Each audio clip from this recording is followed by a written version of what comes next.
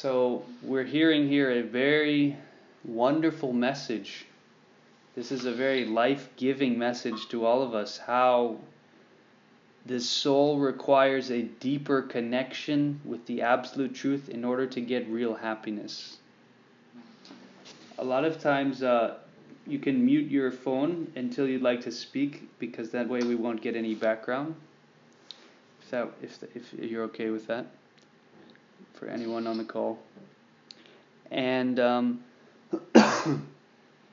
this is the most important knowledge. This is the knowledge, the wisdom. It's like the final piece of the puzzle, if you will, in life, where you work so hard and we extend a lot of energy. We really try to cover our bases. We try to do everything right. But still things just don't always turn out the right way. And the idea is that eventually we'll learn from that experience. The learning is that, yes, ultimately, no matter how hard I try, no matter how much work I put in, things don't add up here. There's always some unexpected, inevitable, unpleasant, uncomfortable thing that's going to happen. And if we haven't realized that, then it's going to come. Even towards the end of life, trust me, when people get old, they realize this body that they thought was their self, which they used, for everything, now it's like breaking down. Suddenly the arm's not working anymore. And then a loved one leaves, dies, so to speak. Someone, a dear one, there's a death. People are like starting to really see through the illusion, and the idea is to make us really buckle down and think, what is going on here? Why am I... What is this place, actually? So the Vedas then begin from that point, that now that you've asked that very deep question, here's the answers. And here's the keys which is going to unlock the mystery. And as we have before us here, the Bhagavad Gita is like a great revelation of the very scientific, detailed, and clear path. If you're treading through the woods, I used to hike a lot. I hiked some of the Appalachian Trail, some of you know. Sometimes I would be out in nature for 6 months at a stretch, and it's important that you have a clearly defined path. If the path is overgrown or it's unclear where it is, you can easily get lost. And in the woods, if you get lost, you might be in trouble, You don't have service, you don't have much water. So how much similarly in spiritual life? So many ideas are there, it seems like a path, but where's it really going to take you?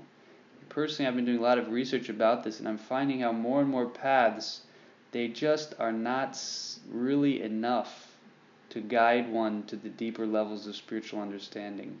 A lot of them are really overgrown. Some of them are even dangerous. They can take you in a completely wrong direction. So we want to have a very clear path. It's cleared away, that shrub, that brush is cleared, the path is clear, so you can actually achieve the goal of your whole spiritual quest. So then Bhagavad Gita is giving that to us, and it's going to guide us to really, as we said, realize our own self and the transcendental nature of the absolute truth. In the Vedas, the absolute truth is called Brahman, and one definition of God is that from which everything emanates. This is a very sublime definition. That from which everything emanates, that's God. So the Bhagavad Gita is a very clear, transparent path which can guide us and lead us step by step to understanding the nature of that absolute truth. And some people may even wonder, is there an absolute truth? Is there a higher reality? How can you be so sure? You're saying there's a path. You're saying not only it exists, but there's a clear path. How do you know about all this? Well, what we're hearing here is that by pious behavior, that the way that one actually acts in life, it either uncovers them or it covers them, their consciousness. So here's a deep point, that knowledge about reality depends on purification. Purity is something we can all relate to. We have moments where we're feeling, yes, I'm acting more purely. This feels good. It feels right. It feels moral. I'm feeling uplifted by acting in this way. And on the other hand, when we do things that we know are maybe wrong or destructive or harmful, we're feeling worse inside. So we have our own compass in our heart. The problem is that our society has really shut us off from that. But you can be guided from within. Actually, the whole process of spiritual life is really just fine-tuning your consciousness to hear that inner guide, that inner voice. They call it the higher self, intuition, the conscience. In the Vedas, in the Bhagavad Gita, it's explained as the super soul, the supreme being situated in the heart of every living entity. Krishna says in Bhagavad Gita, I'm seated in the heart, I'm guiding the wandering of all living entities who are situated on the material energy like a machine. This material energy, this body, is like a machine. And Krishna says, I'm within the heart of everyone. So we have that access. We have to just learn the science how to avail ourselves to that supreme resource, actually. And then what happens is that certain resources become available to help us go deeper in that journey. Mystically, certain things come into our life at the right time, the right place, which help facilitate us in our journey, that we could not have made those arrangements ourselves. It was beyond our power, beyond our control. But what's happened is that we've started to say yes to that voice. And then we can receive more because we're open. But as we said, if we're not open, then the consciousness becomes more covered to such a degree that then one even questions, is there anything higher? Is there anything more? Now here's my point. You go out into the field on a cloudless night when you're miles away from any big city. Here's all you have to do. Raise your head up, raise your neck up. Now look at the millions and billions of stars in the sky. That itself is a very deep spiritual experience, that if the consciousness is uncovered, this is like a lightning bolt. It's like a revelation, like, oh my God, look at this amazing creation that I'm a part of. There's some much deeper. I didn't do that. I'm not behind. I don't remember yesterday or the day before, putting up a universe or a galaxy or engineering all these stars, the photons, the gases, how they all. So this is the Gita will teach us how we can see life. We can be connected with that divine all the time. But it depends on this purification of the consciousness of the heart and the mind becoming cleared from that covering nature. So this text 16 is mentioning how there's 4 kind of people, individuals, who then approach Krishna. They approach the nature of the Absolute. They want to learn more.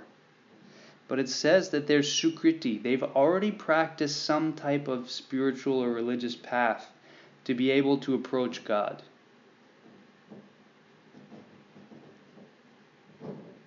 It's so important for our society, for the real benefit of living beings, which are all madly seeking happiness. It's like literally a gold rush, but the gold is happiness, and everyone's rushing for it. But they don't know how to get it. Sometimes they look in all the wrong places and they do all the wrong things. The real method here is to actually go inward. Then you're not going to have any resource problem. You're not going to have any lackage of fuel or oil. You don't need stuff out there. What you need is a deep inner connection. That's all you need. That's all we need. We don't need anything else. If that is so strong, nothing can break that. And that goes beyond even this one lifetime. But just another point is that one thing that Srila Prabhupada, the author of these books, would mention is how the main defect of our modern civilization is that people don't know that this life is simply a preparation for the next. Now, if you don't know that there's a future life after this brief lifespan, then you're going to be totally cut off from all of this spiritual opportunity. And that, unfortunately, is what, seems to be going on, is that we're not thinking about the future life. In India, where this knowledge is geographically manifested, people, Prabhupada says, even a common villager understands about reincarnation and the future, that this is one life. So therefore your life is preparing for the future. Just like right now, what are we doing with our life? We're preparing for the future. We have some hopes, some desires, some aspirations, so we're getting ready for that. So step back a little more. This one small, brief lifespan, when you have a little broader perspective, it's a very brief lifespan. It's simply a preparation for the next life, the future. So if one is aware of that, then they're going to live their life in a very different way than if this is it, there's nothing after this, quick, just enjoy yourself as much as you can. And people kind of get lost in that cycle, that subtle consciousness of fear. It's based in fear. It's a survival mode, survival instinct. And if there's no backing of higher knowledge, then it's a very fearful existence, and therefore it's a very cutthroat existence. But again, if this basic principle that people understand, okay, I need to progressively evolve myself. There's an ultimate goal. So there is reincarnation, but ultimately one reaches a certain point of that evolution of consciousness through many lifetimes where they become actually qualified to understand the nature of the absolute truth, the supreme being. That is more or less the end of the cycle, because then one gets the key, they get access to enter into the higher realm of pure consciousness. So our consciousness is still impure, so we're going through this cycle here, and these 4 individuals are mentioned here: distressed, desire of wealth, the inquisitive, and one who's searching for knowledge of the absolute truth. So people who become a little purified, they generally begin to approach God for some reason. I'm really suffering like anything. Sometimes that suffering really opens our eyes. We call out to God.